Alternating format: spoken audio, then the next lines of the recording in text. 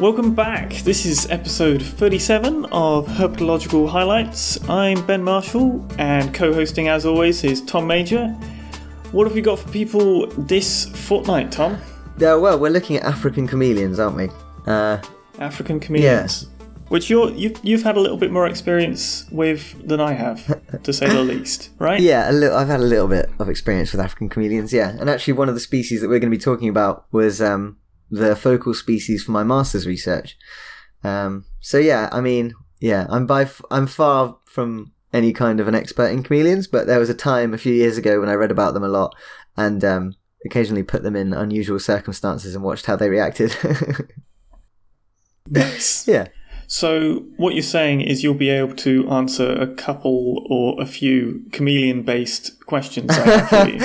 I love it when you spring a quiz on me after we're already recording, thus painting me into a corner. Yes. This is part one of a two-part lizard-based quiz. The second part will come in 2 weeks' time, which will be beefier and more intense. The humiliation of Tom, part one. No, you'll be all right. You know chameleons. Okay, I look forward to it. When are we going to do it? Is that towards the end? Oh no, we're doing it right now. You're not escaping this. We've got a couple of questions now, and then I can save you one for a little bit later. Okay, let's do it. Yeah. Okay, hit me. So, by SVL, what is the largest chameleon? You've got a choice of two, because there was only a difference of 1 millimeter between these two species. Oosterlet's chameleon. Would that be Fucifer? Oosterleti, yeah. Yeah. Okay, that's number 2 with 299 SVL. I was off by 1 millimeter. Okay, wait a minute. Yeah. So who's marginally larger?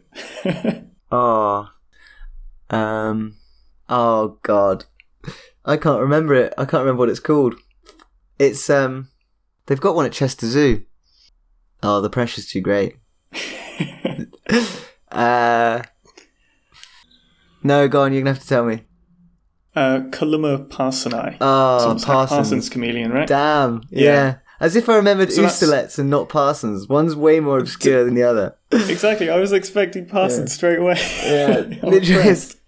Well, yeah, okay. I got the obscure one, but not the obvious one. I don't know whether I should take pride in that or not. I think I will, though. I'm happy with that. Oh, yeah. I think so.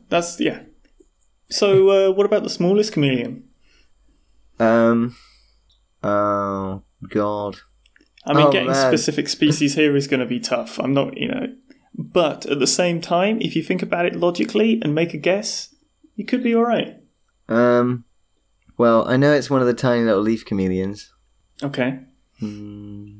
Which their genus is? Is it, well, there's a couple, isn't there? Is it Rampholion? No, it's the other one. Is it Repelion? Oh no, then the other one. Oh God, what's the other one called? It also begins with R, doesn't it? Does it? It's got R's the second layer. I'll give you that much. Oh my God! I mean, I don't know. It's Brachysia. Oh wait, is it Stumpfine? Yeah. No. Oh. Overthink of it. Think of a word that just means small. Micro. Micra.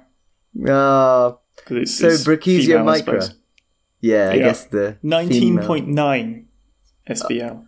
Or at least the biggest Brachysia micra was 19.9 SVL. Millimeters. I'm pretty sure, yeah. That is insane. That is amazing. Yeah, well, that goes to show I don't know what's the biggest or smallest chameleon. You're pretty close. Pretty close. Can't believe that I forgot Brachysia. Yeah, man. And here's another one. Just a little general thing. Chameleons, largely diurnal, right? Yeah. Using the data set that I've got, which, again, it might not be comprehensive for chameleons. I know it probably isn't. There's apparently one type of nocturnal chameleon. Can you guess what it is? Yeah. Okay.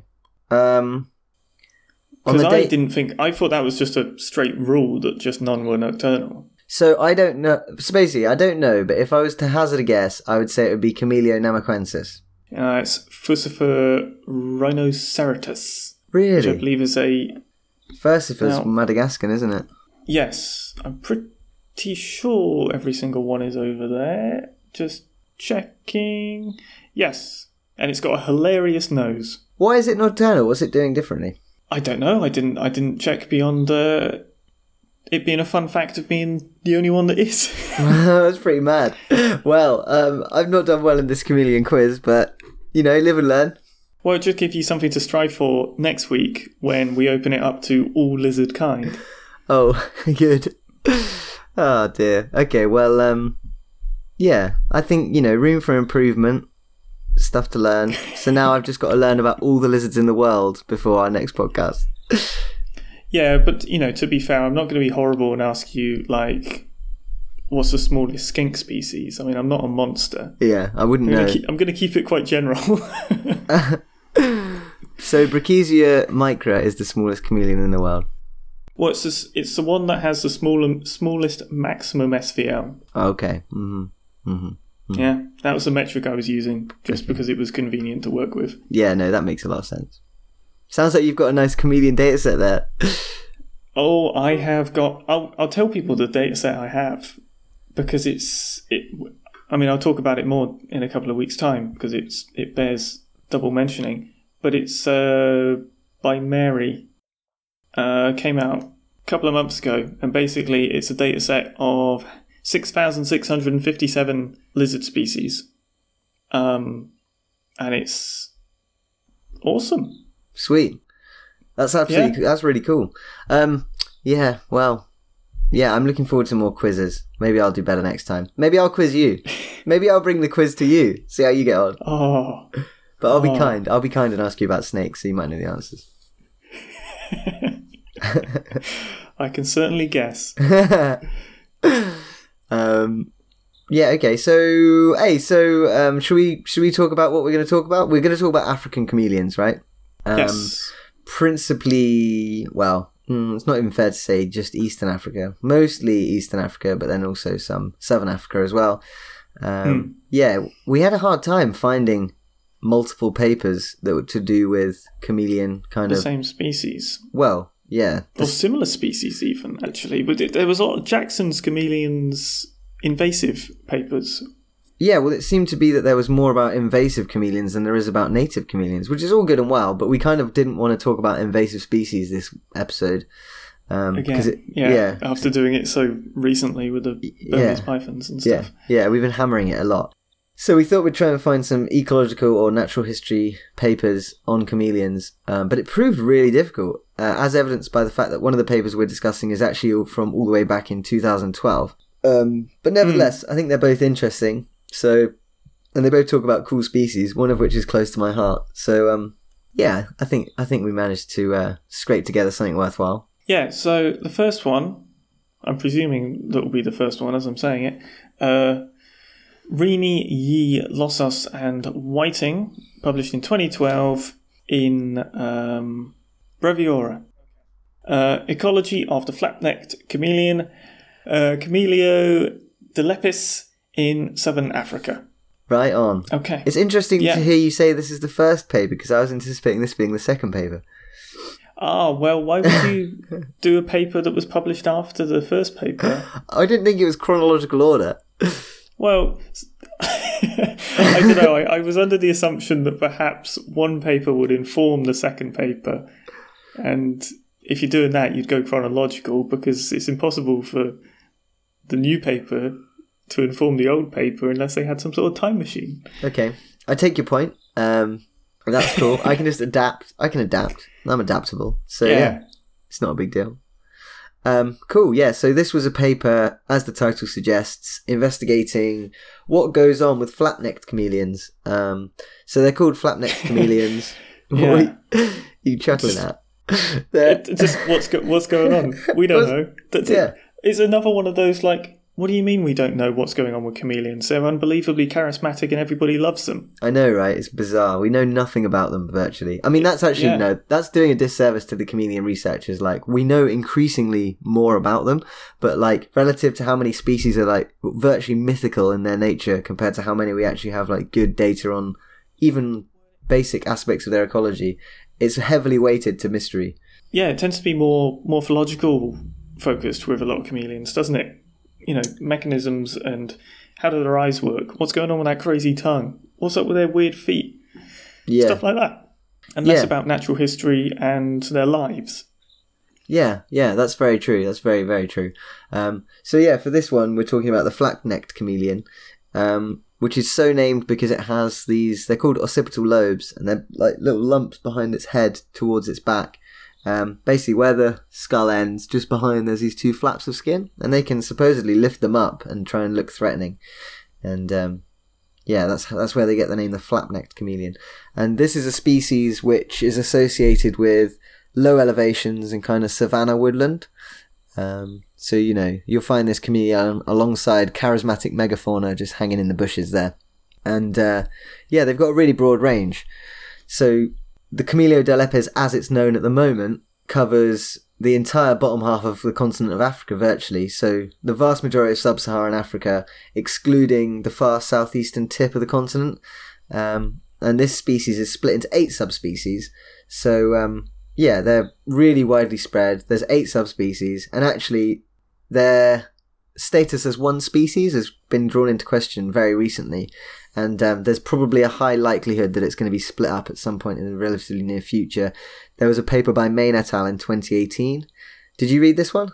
No, I didn't. No. But as soon as you say wide distribution, 5+ subspecies, you can be like, someone's coming in with some scissors right there. Yeah, that's they're literally not getting away. Yeah, so there was a paper this year by Main et al. And they only studied 2 different populations in South Africa, but they were like different enough to warrant. I mean, they only used, I think it was 2 mitochondrial genes, so they weren't confident enough to actually split them. But they said, our data suggests that these will be split in the future. So yeah, they're at the moment they're a species. So this paper is looking at individuals from quite a broad variety of places, like numerous countries. Where were they?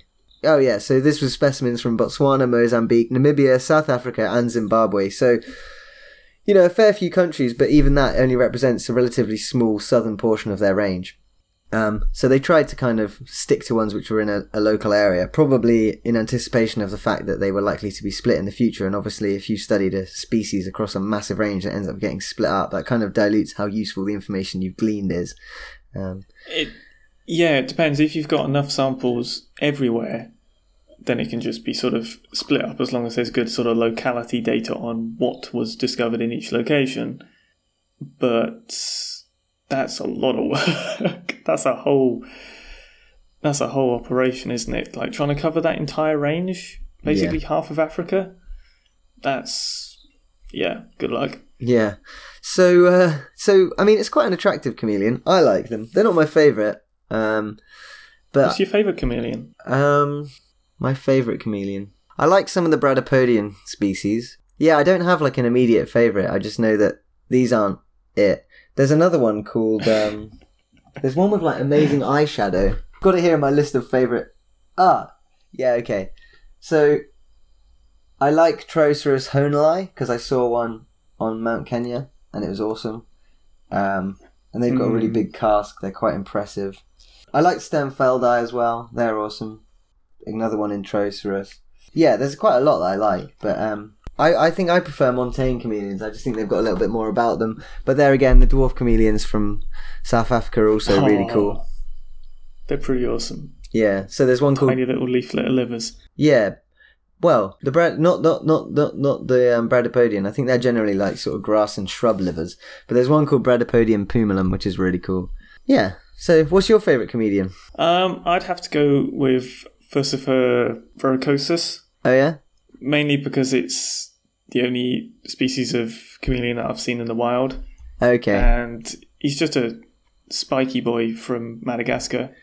Oh yeah. A sort of cool grey top with a sort of warmer, greener belly. But the one I saw a couple. But the one that I remember most distinctly was this sort of beautiful grey, but it's got almost sort of purpley bluish in the grey. It was really, really stunning.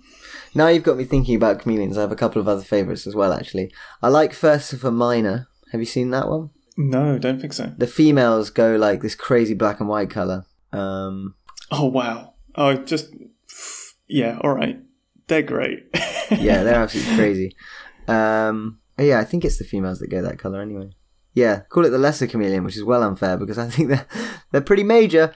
But anyway, we digress away from the main point. What were we even talking about? We were talking about Camellia delepis. Flat-necked chameleons. Yeah. And you said they look all right, and then we went off on a favourite chameleon tangent. But we should describe what we're talking about. So it's just a sort of quite a large chameleon, not like as large as Usterlet's chameleon, but big. Yeah. What's the sort of average SVL? We're talking males 120 millimeters SVL and females 160 millimeters SVL. Yeah, so that's pretty beefy. Yeah, it's a pretty decent sized lizard. And they're like, well, for the most part, they're bright green. Sometimes they have kind of like dappled markings on them with a white stripe along the belly and then a couple of white marks higher up on the body. And they have like a white extension of the mouth sometimes as well. They're quite a sort of classic chameleon, really. Yeah, they're sort of like the base palette for a chameleon.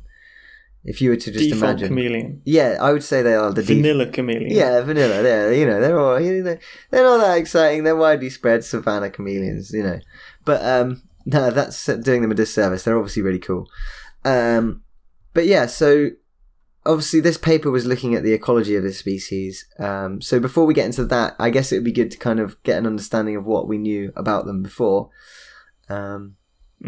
So there was a lot of reports that females were bigger than males, but they weren't sort of quantified. And also, this species, there's YouTube videos of them in battle against black mambas, which is quite cool. I'm sorry, what? Yeah, there's videos on YouTube of... what wins? It's a really long, protracted fight. I'll put the video in the show notes. Yes, do it. I think that's a black mamba there. Yeah. Or is it a... boomslang? Yeah, it's a boomslang.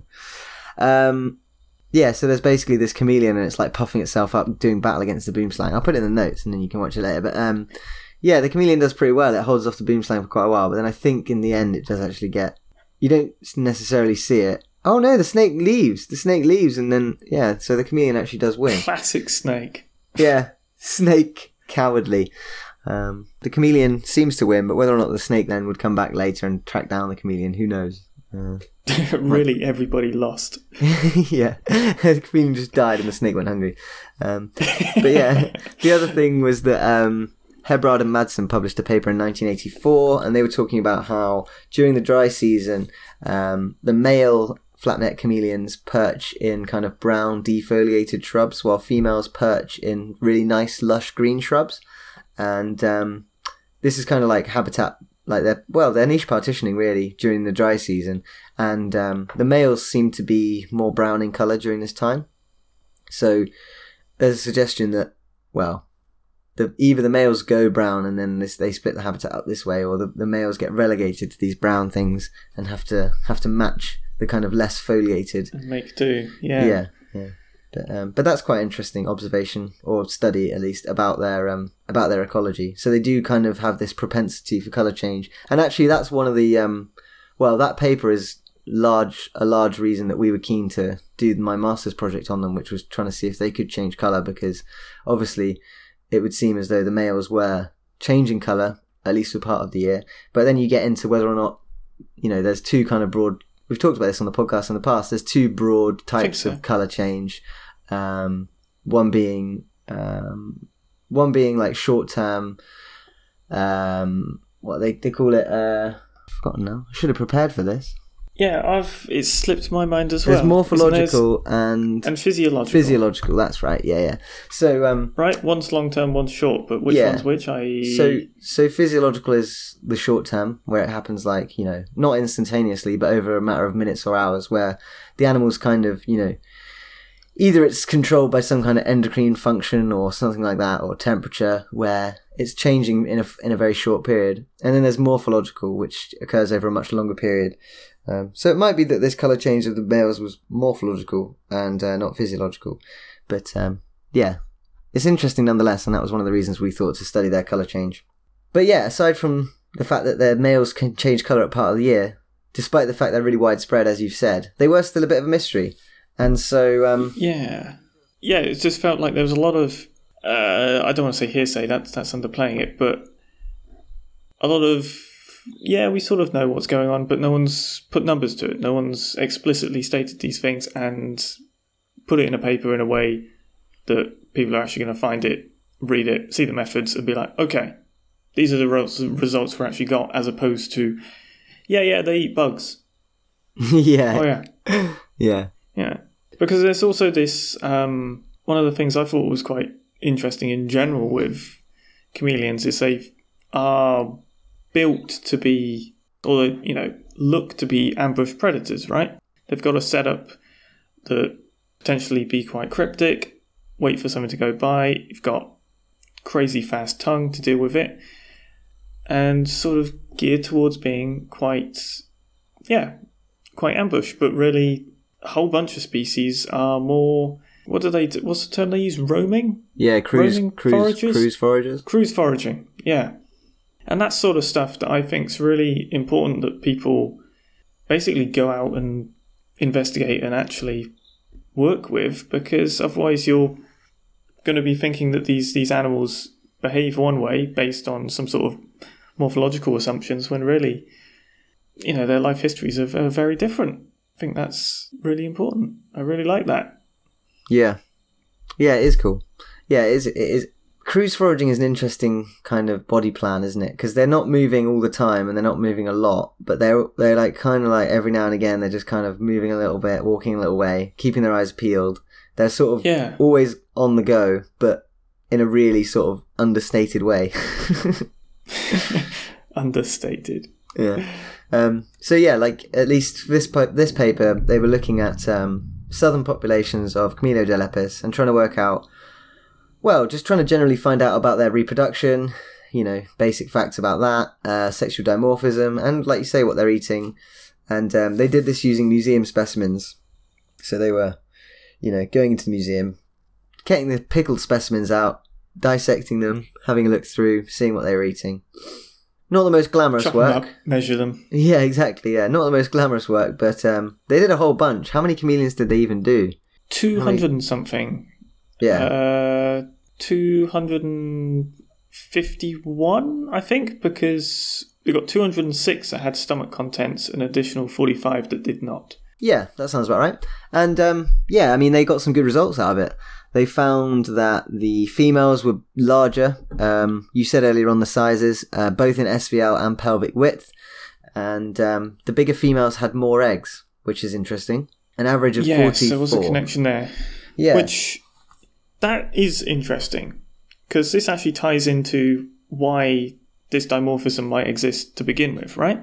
Yes, it does. Because one of the ideas is that there is some sort of fecundity selection acting on these chameleons. So basically, ones that can have more offspring have a better chance of their genes being passed on. So there's this pressure to more offspring, improve that chance, and so on and so forth, and driving a larger female body to produce larger eggs, or at least so that correlation they found between size and eggs seems to suggest that's what's driving it, right? Yeah, they're producing more eggs, not necessarily larger eggs. Yes, no, well, not larger eggs, wasn't it? It was only more eggs. Yeah, yeah. Which is So you say it's interesting. The highest clutch they found was 74 eggs, which 74 is pretty good. That's a lot of eggs. That's like reticulated python eggs numbers. That's an insane amount. I ask you, which chameleon has the largest clutch size? You came out of left field there, Ben. The largest clutch size. And you've got two options here. You can either get largest clutch found, or I've also got largest mean clutch. Is it a species which is well known? I don't know. I can tell you it's a genus that's well known. Have you just got scientific names there? I'm afraid so. Although I could guess at the common name of one of them. Oh, I don't know. I can. I'm going to guess Labord's chameleon. Oh, that's a good guess. With a high reproductive overtone? Yeah, one big hit. Now, this one's got a really big head from the Arabian Peninsula, Yemen and Saudi Arabia. Oh, Camellia callitratus? Yeah, absolutely spot on. Veiled chameleon. That's Had interesting. a clutch size of 95. What? You'd think I'd have heard of that, being as like they're really, really widely bred in captivity. Wow, that's, yeah, I mean, Gosh, can you imagine maybe it's having... not actually that unusual for them. I don't know. Maybe that's... Mate, 98 baby chameleons to think of sounds like... God, that sounds like purgatory. Chaos. And the other one, which has the highest mean in the paper, has a really, really small head and is found in West Africa, in Senegal, Mali, Nigeria, and Cameroon. Okay, I'm going to guess it. Camellia senegalensis. Spot on. Yay! Okay, given ridiculously it can't be anything else clues, I can get them right. Yeah, so they have an average clutch size of 52, and that's mean clutch size. That's, Blimey! That's a lot of baby chameleons every single time. That is crazy. They must lay tiny, tiny little eggs. Who knows? Well, Who knows? they must be like little tiny marbles. Mental. Well, that's really shaken me. Yeah, jeez. Anyway, that puts... Where were we? Jeez, that puts Camellia delepis in perspective, doesn't it? 74. That's nothing. Well, it does. That's what, that's actually why I originally looked up some of that stuff was, okay, is that crazy for chameleons? I mean... Yeah. We're like, wow, 74 eggs. You catch fish over there, like 74 eggs. Try 1 million eggs. Salmon in the back field, just chuckling away to itself. Shit, see my milt? Yeah, it doesn't have telescopic eyes though, does it? Yeah, no, they don't. They have none of the features that make chameleons cool. Yeah. They don't even have legs. Swim on. Yeah. So in terms of their diet, they were eating mostly orthopterans. Yeah, so crickets, grasshoppers, locusts, and then behind them it was coelopterans, which I've probably mispronounced. Sorry, beetle lovers, but that's beetles. So, they're bug eaters. And then there was that one that ate a gecko. That's just outrageous.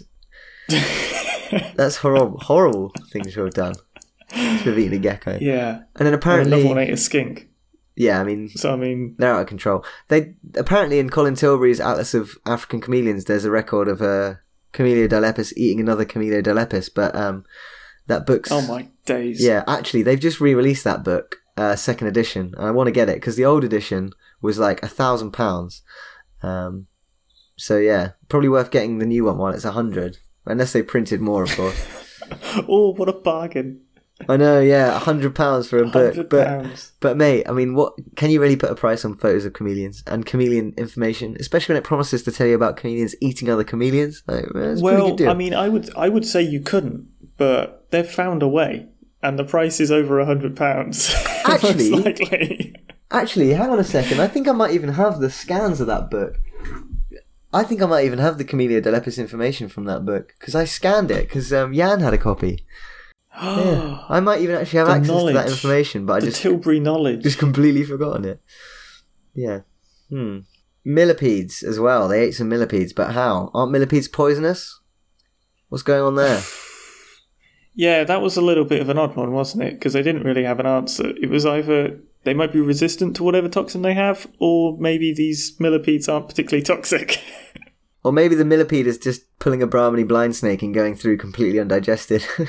Oh no, that would be... They're too chubby, millipedes. Yeah, that seems unlikely. And poor little chameleon. Chameleons, they're chompers as well. When they get something in their mouth, they chomp it. They chomp it good. Yeah. So, I mean, there was a lot of new information about these Camellia dilepis. Females are bigger. They have lots of eggs. They eat bugs. There doesn't seem to be a lot of...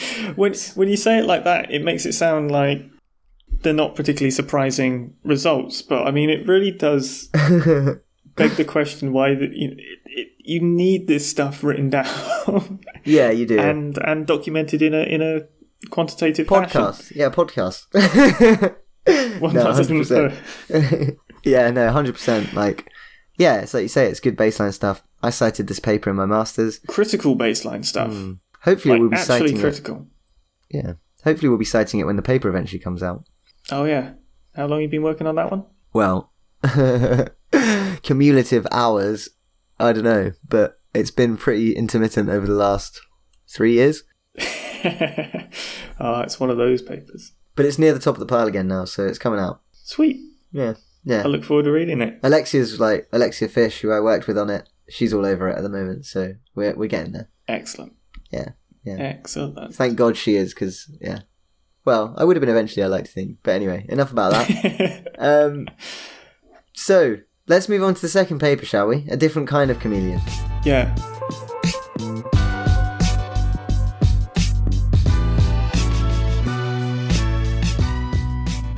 So this one is by Hughes, Blackburn, Wilbur and Behangana in 2018.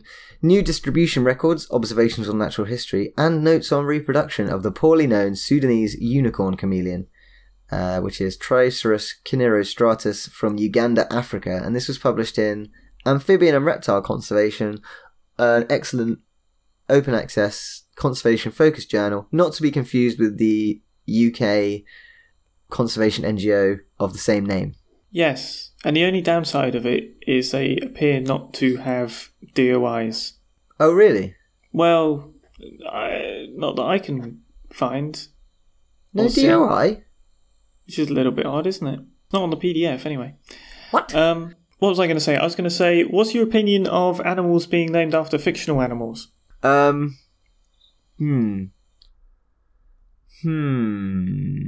do I feel about that?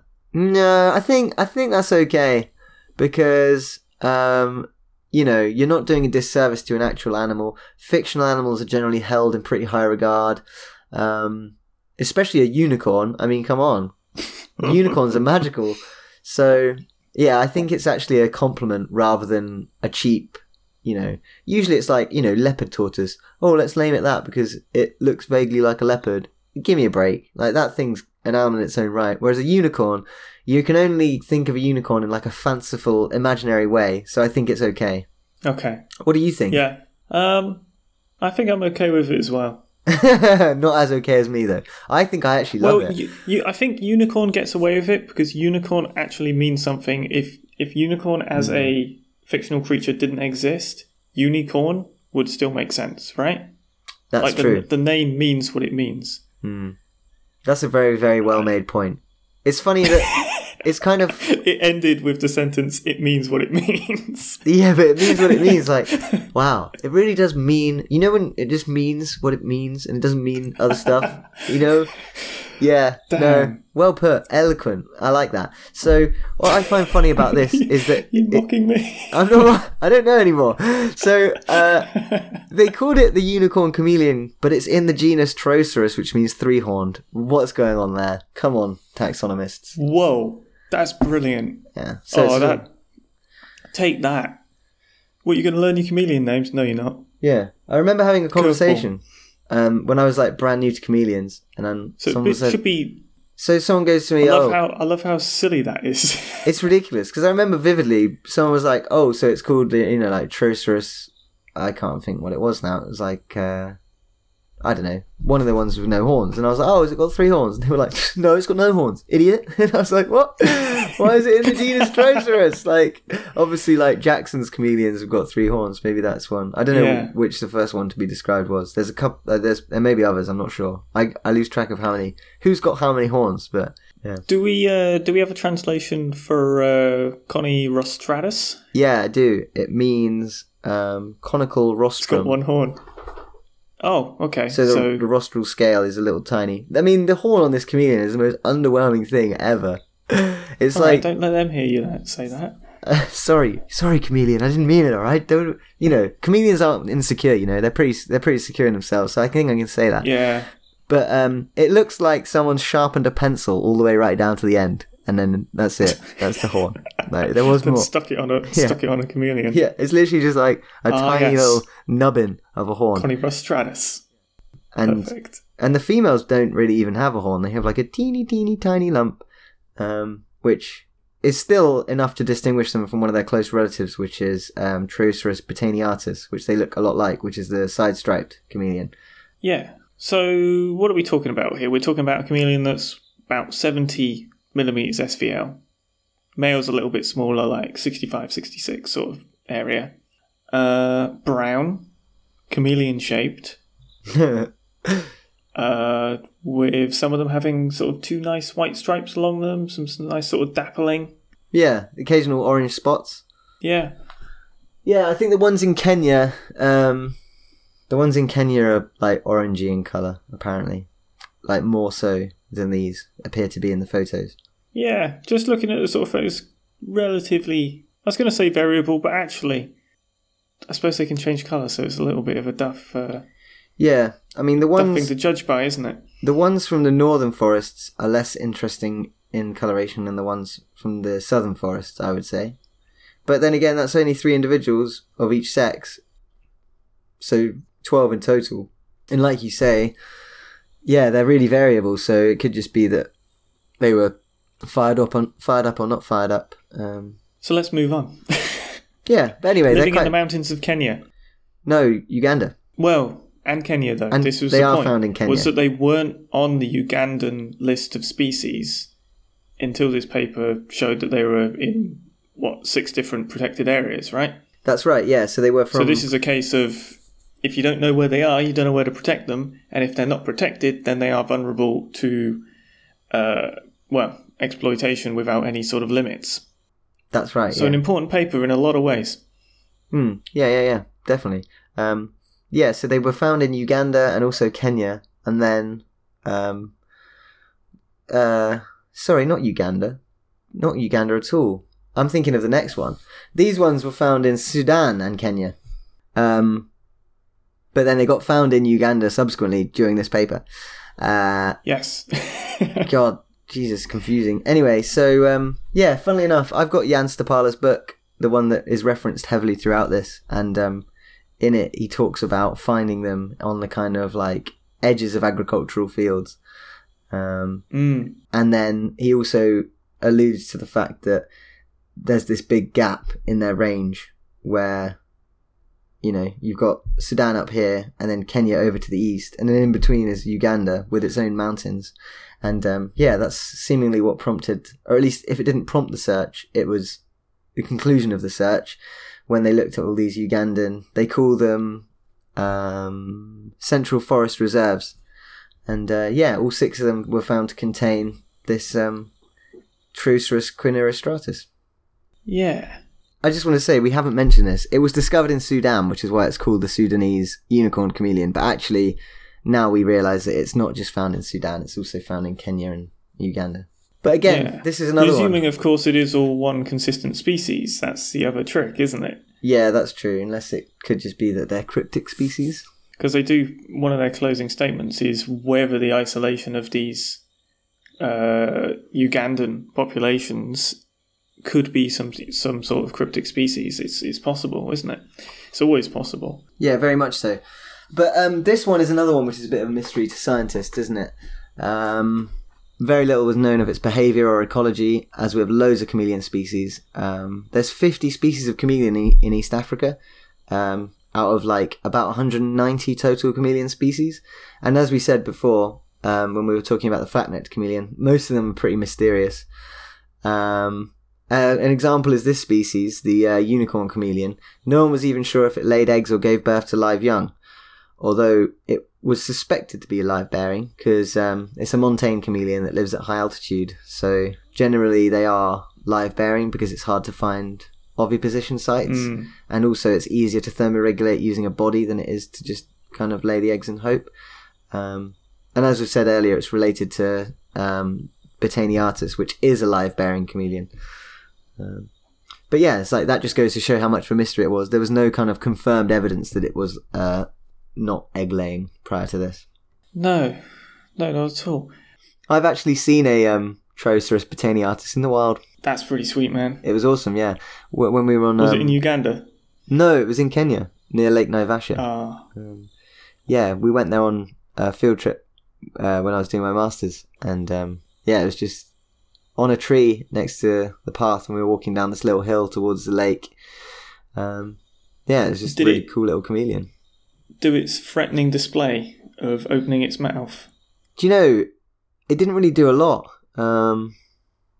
No, it was pretty chill. I think, yeah, I can't even remember if anyone picked it up or whether we just looked at it. But Well, I say that because they chat a little bit about the gape. catching these chameleons and the gape. But more interesting than the gape, okay, things gape, make themselves look bigger, look at my mouth, scary. But what's also cool is they've got these little pouches on the sides of their mouths, which they're supposedly storing partially digested food in. And when they sort of get grabbed, they can fling their heads around and sort of kick up this nasty, partially digested food that apparently smells horrible. And they were saying that it would get on people's hands and stay there for like 24 hours with this horrible smell from partially digested chameleon food. Yeah, they didn't liken it to any particular smell though, which I was quite disappointed about. Yes, that would have been nice. But I followed up on the citation they have there, the Priest et al. 2016 paper, which is going back to Jackson's chameleons, unfortunately, of all things, because of the invasive things. So we couldn't completely avoid doing the Jackson's chameleons, but they had a completely counter hypothesis for why the chameleons had it. And in Jackson's, it looked to be, or at least they were suggesting it was a prey luring mechanism. Basically, in the study, they pull it out of the chameleon, get it already, and they test whether flies go towards it or not, and compare it to other insect pheromones. That's crazy, and it works. And basically, they found, flies preferred to go towards it than away from it more often. So, okay, flies seem to be intrigued, at least they're coming closer. So it is acting as some sort of lure.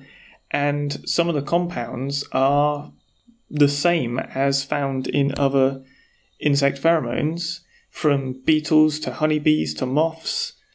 So there's definitely something going on there with what pheromones are existing in it and how the flies are reacting in terms of Jackson's. Now, whether our unicorn chameleons are using it in a similar way, I don't know.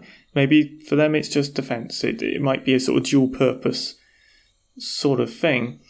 Really cool. But pretty remarkable. It's not surprising if you mash up a beetle, you get a load of beetle pheromones, but nevertheless, the fact that it has that But if they're effect, acting as a lure, then I don't know. It's all a question of cost of having this but not using it defensively versus cost of having it but using it as a lure, and the balance between those two things. It might just be dual purpose with two selective pressures pushing it to exist. It's really cool though. I'd not heard of that before this. No, and I mean what they mention in the paper is you don't get too many instances of vertebrates with such a alluring sort of mechanism. No, like that. I mean, you think of flowers and plants using it frequently for insects, but it's a little bit less common in vertebrates. And they sort of mention a few other lizard species that might have some similar sort of things going on. But I don't think it's something that I've really read about in any detail before. No. Well, cool to think about. There was the chemical lures by the puff adders, wasn't there? Sorry, maybe I'm thinking of... Was there something to do with their predators? They were hiding themselves? Chemical camouflage? Could be chemical camouflage. Chemical crypsis in the puff adder. Yeah, that was it. Okay, yes. Sorry, yeah. So they weren't luring prey. They were the prey, and they were hiding from... Yeah, they were hiding from their... Which, admittedly, is pretty awesome. Yeah, very cool. Yeah, so they don't smell of anything. Or they smell of something that no one's interested in. Yeah.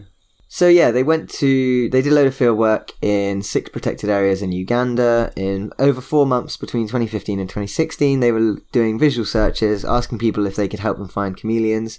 We talked about this on the podcast before, but it's easier to find chameleons at night. They kind of perch at the end of branches away from predators, and they kind of just chill there and go to sleep. And so if you've got a torch at night, they're relatively easy to spot as compared to the daytime when they're, much, much harder to see. They're being cryptic, sneaky, hiding in the bushes. Yeah, much easier to find. And they mentioned that the chameleons actually surprisingly preferred, because the original description suggested they liked forested areas, but then this paper, they actually found them easier to find in agricultural areas, and so too did Jan Stapala in his book, who's a friend of mine. I mentioned him earlier on. They also found the same thing when they were doing surveys for the Canerostratus in Kenya. They were finding them in agricultural areas. Yeah, the authors of this paper, though, they do suggest that, it could be down to exactly how easy they are to spot. Detectability. Yeah. Yes, exactly. Without accounting for that, it's difficult to work with it. But especially if they're tall trees, it could just be that they're high up in the trees. You don't know. But, it seems certainly they are at least tolerant of disturbed habitat. Again, it's another good... It's nice having these sort of good news sort of stories with, hey, this one seems pretty resistant to slash and burn agriculture. Probably not a massive conservation concern in terms of habitat loss because they've got that additional flexibility. It's a good sign. They did draw attention to illegal pet trade as being a potential... Yeah, just before we get onto that... Conservation. That's a whole wormhole. These chameleons, they did find out that they were viviparous, because I talked about earlier on. They are giving birth to live young, as per suspected. They dissected one female, and she had late-term embryos, past where they would have been laid had they been, egg-laying. And also, they were getting to be proper-looking chameleons rather than just, amorphous embryos, and they didn't have a shell around them. And she only contained 12, so a lot less crazy a number than the Camellia dilepis and other chameleons that we have been talking about. They're a bit more sensible. Yeah. But yeah, you're right. The conservation section you were saying about the pet trade. Which, I brought up earlier how important it is to know where these species are so you can set up some sort of regulation to get quotas or not, as in allowing export or not. At least get a handle on what's going on. If you've got no idea of how many there are, then usually that means people can export as much as they want. And next thing you know, you're out of chameleons. And it was a little bit worrying. I suppose it's worrying, I don't know. But the number they quoted for, was it in a 2014 CITES report, was it? No, sorry, since 2000. So when was this published? 2018. So in the past 18 years, 50,000 live chameleons have been exported from Uganda. Yeah, that's a lot. Those numbers just seem insane to me. They are a lot, but then again, you think about the numbers of reptiles coming out of Madagascar, and that's loose change for that, isn't it? Remember the numbers of Europlatus and things was 500,000. That is the case. I don't know. Yeah, I don't know if Kenya exports its own chameleons. It's a difficult situation. I was reading about there is actually a farm, or there's multiple farms in Kenya and Tanzania that farm chameleons. Do they actually farm them, or have we got a Burmese python situation on our hands again?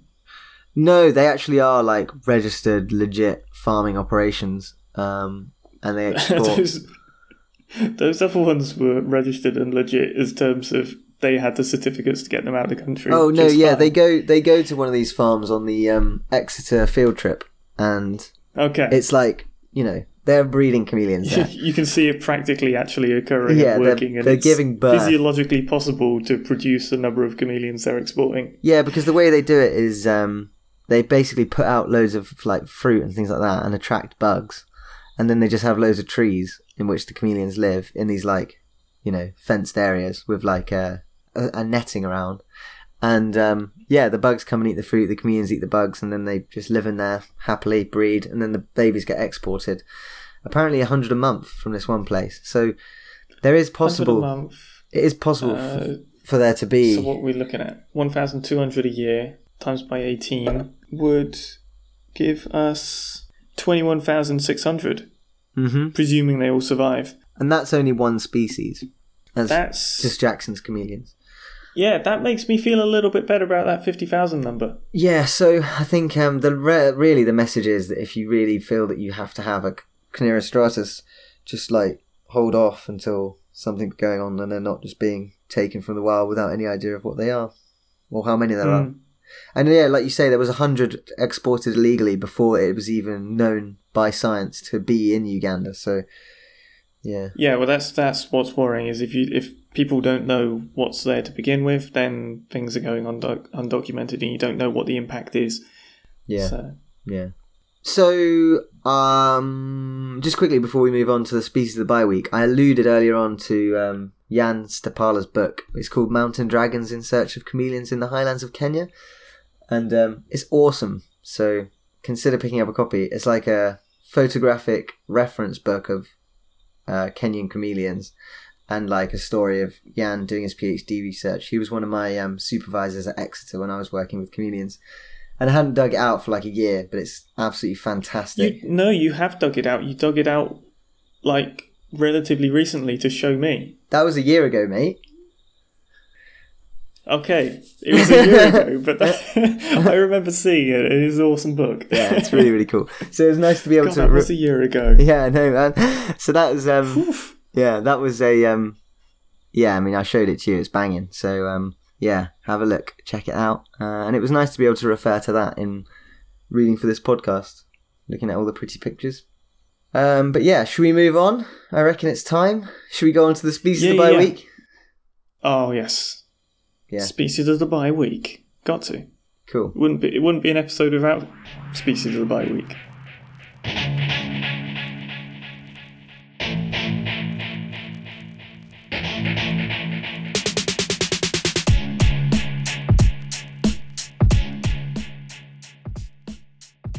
So we have a paper published in Acta Herpetologica, another open access journal that's quite fun. Menagon, Loader, Davenport, Howell, Tilbury, Machica and Tolley. Published 2015, so not super new as we usually try and do, but we wanted a cool species of chameleon. A new species of chameleon highlights the biological affinities between the Southern Highlands and Eastern Arc Mountains of Tanzania. So not just a new species, but a new species that has some cool implications. Indeed. Yeah, it is cool. So like you say, this time we're in Tanzania, which is to the south of Uganda and Kenya. So we haven't come a million miles since we were talking about the work in Uganda on the unicorn chameleon. But yeah, Tanzania, just like Kenya and Uganda increasingly, is famous for having like incredibly diverse mountainous regions. The Eastern Arc Mountains and the Southern Highlands are this sequence of mountainous areas which spread from Kenya all the way through Tanzania and down into Malawi. And we've talked about these sky islands on the podcast before, the like mountainous regions where there's like really high levels of endemism, or at least there's a lot of endemic chameleons on these islands. And yeah, they're separated by savanna in between. So quite often these chameleon species end up only being found in or known from one or a few different peaks. Yeah, and this is a new chameleon from one of those peaks. And a good-looking chameleon at that. We are talking about one that has a tail longer than its body. We've got so an adult male is 73 SVL, was holotype, I believe, and with a tail that was 88 on top of that. So, you know, a practically sized chameleon, I suppose, would be the way to describe it. Yeah, you know, handheld, pocket-sized. Pocket chameleon. Yeah. Yes. And, yeah, I mean, how do you describe them? The kind of crest green on the back of their head is kind of quite sticky-uppy. They've got a way better nose. horn than the unicorn chameleon. It's not really a horn, is it? It's like a extension of the nose. Yeah. It's like numerous scales that poke out. But yeah, it's quite cool. Few little blue speckles on the head, mostly green with like a brown back. And the female's much more green than the male. Paler underside, right? Yeah, that's it. A little bit of, I suppose, counter shading in some regards. Classic counter shading, I'd say, yeah. But yeah, it's a handsome beast. And prior to this, there were 19 species in the genus Kinyongia, which is a genus which is found in East Africa, you know, like Kenya, Tanzania, Uganda, Rwanda, and then Eastern Democratic Republic of Congo. And like I said earlier, a lot of these species have very small mountainous ranges. Kinyongia is known for that. And this was a genus that was actually only created in 2006, so it's still relatively new to science. A lot of these species were known prior to that, but I think they were all in Camellia. I'm not 100%, but I think that's right. But yeah, so they studied two different populations for this description. And what's unusual about them is that they're 150 kilometres apart across the dreaded Makambako Gap, which separates the Eastern Arc Mountains from the Southern Highlands, which were previously thought to be, similar in terms of their species composition and things, but biogeographically kind of importantly distinct because of this massive Makambako Gap. No chameleon will cross the gap. Mate. It's impossible. Their little legs, they can't make it. No. But, first of all, news began to trickle in that animals were defying the Makambako Gap. First of all, a shrew defied it. There's closely related populations of shrews either side. What's going on there? How can that be? Does no one respect shrews, the I suppose Makambako? Shrews can just sort of crawl through the gap. Yeah. They don't have to climb over anything. Well, I think it's you can't more like stop a shrew. I don't know if it's necessarily like modern stuff, but it's more like historical biogeographical patterns. There was movement more recently than we thought, is the impression I get. But then also after the shrew had the audacity to be closely related across the Makambako Gap, then there was a murine rodent which looks like a mouse, and then even more proper of an animal, a monkey called the Kipunji monkey has populations on both Are you saying shrews sides. are less of an animal than some sort of filthy primate? Yeah, I am. What of it? Outrageous. Mate, Outrageous. have you seen the Kipunji monkey? No, but have you seen the mighty shrew? Which, I mean, shrews are related to elephants, are they not? So they could be kind of mighty. Yeah, that's my point. Not some weird monkey. What's this monkey called? And Kipunji. It's like, how harshly will I judge it? you'll like it. It's like the whole, the face is an old man's face and the body is the old man's beard. How do you spell Kipunji. Kipunji Unji. monkey? Oh man. Oh, fair play. They're actually quite charming. Although when they're sort of sitting on the ground, they look like a scared cat. Yeah, no, that's true. Why do they stand like that? That's no way for a monkey to stand. What's that one got around its mouth as well? Yeah, I don't know. How on earth did this beast make it across the gap? I know, yeah, the Makambako Gap. If this thing can make it across, I mean, to be honest, I've lost all respect from the Makambako Gap. Yeah, it's whatever. It's like any other gap. Please mind the gap. Please alight carefully. Yeah, so anyway, we haven't actually said what the species is called. It's called Kinyongia musai.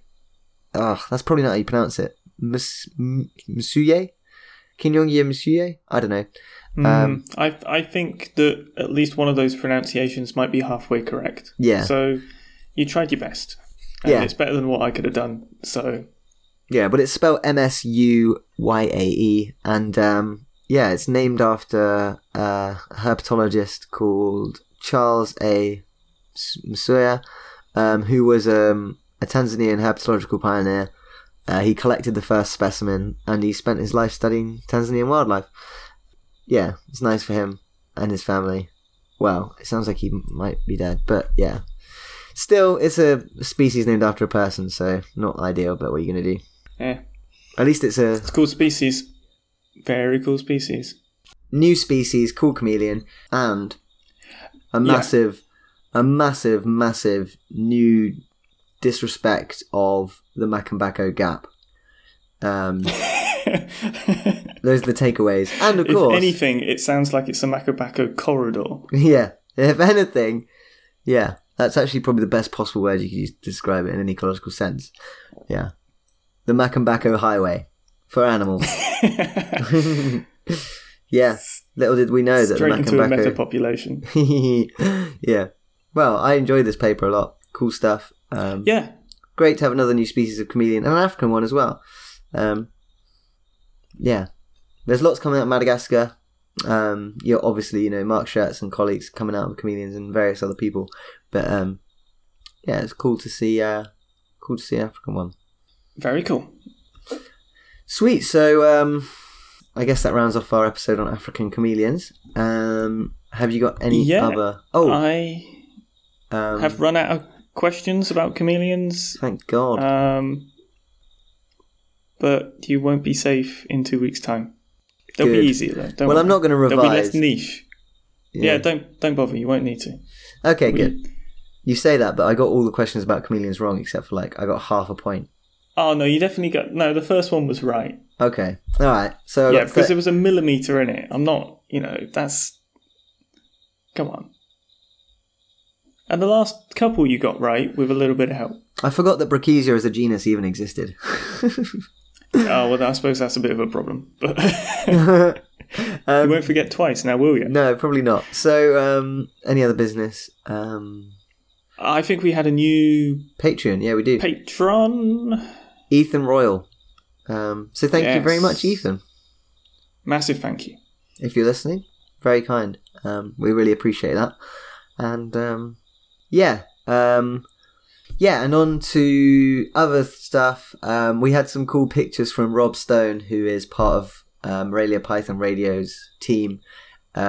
He sent us some photos of a ringed caecilian that was in the Cambridge Natural History Museum. That was cool. Did I forward those on to you? Sweet. You did not. No, I've not seen these. Oh, okay, yeah. So there's a specimen of a ringed caecilian. After we were talking about Caecilian babies eating the mother and all that other mad Caecilian stuff.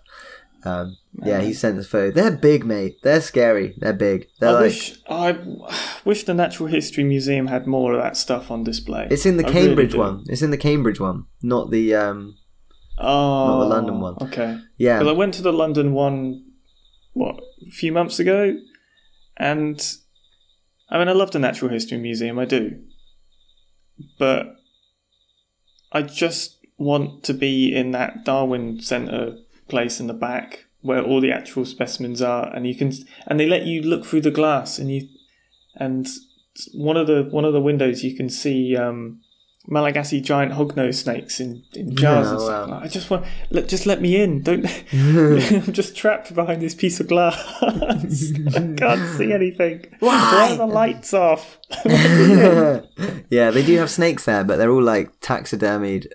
Ones on display are taxidermied. They look like they've been... what you mean, that single herpetological corridor? Yeah. They look like they've all been left in the sun. Bad taxidermy. Anyway, so thanks Rob for sending us those pictures. Ben, I'll send them to you. They were cool. Yes. And I'm going to go to the Cambridge History Museum au Naturel because Maya's brother's there, so that'll be cool. Sweet. Jealous. Yeah, it should be wicked.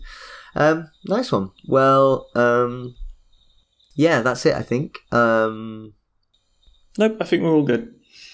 All right, nice one. Well, all that remains is to say thank you for listening. You can find us on facebook.com/herphighlights, twitter.com/herphighlights, or at herphighlights, I should say. We're also on email, herphighlights@gmail.com. If we got anything wrong, please email us corrections. We love getting those. Yes. Yeah, and that's about it. Keep us correct. Yeah, exactly. Keep us in line. And thanks very much for listening. Yeah, thank you for listening. Hope people are available to join us in 2 weeks' time for news niche fun with no theme, no joined up papers, just a grab bag of nonsense. Awesome. Well, not nonsense actually, but carefully peer-reviewed, high-quality scientific literature. Well said. All right, nice one. Thanks. Thanks.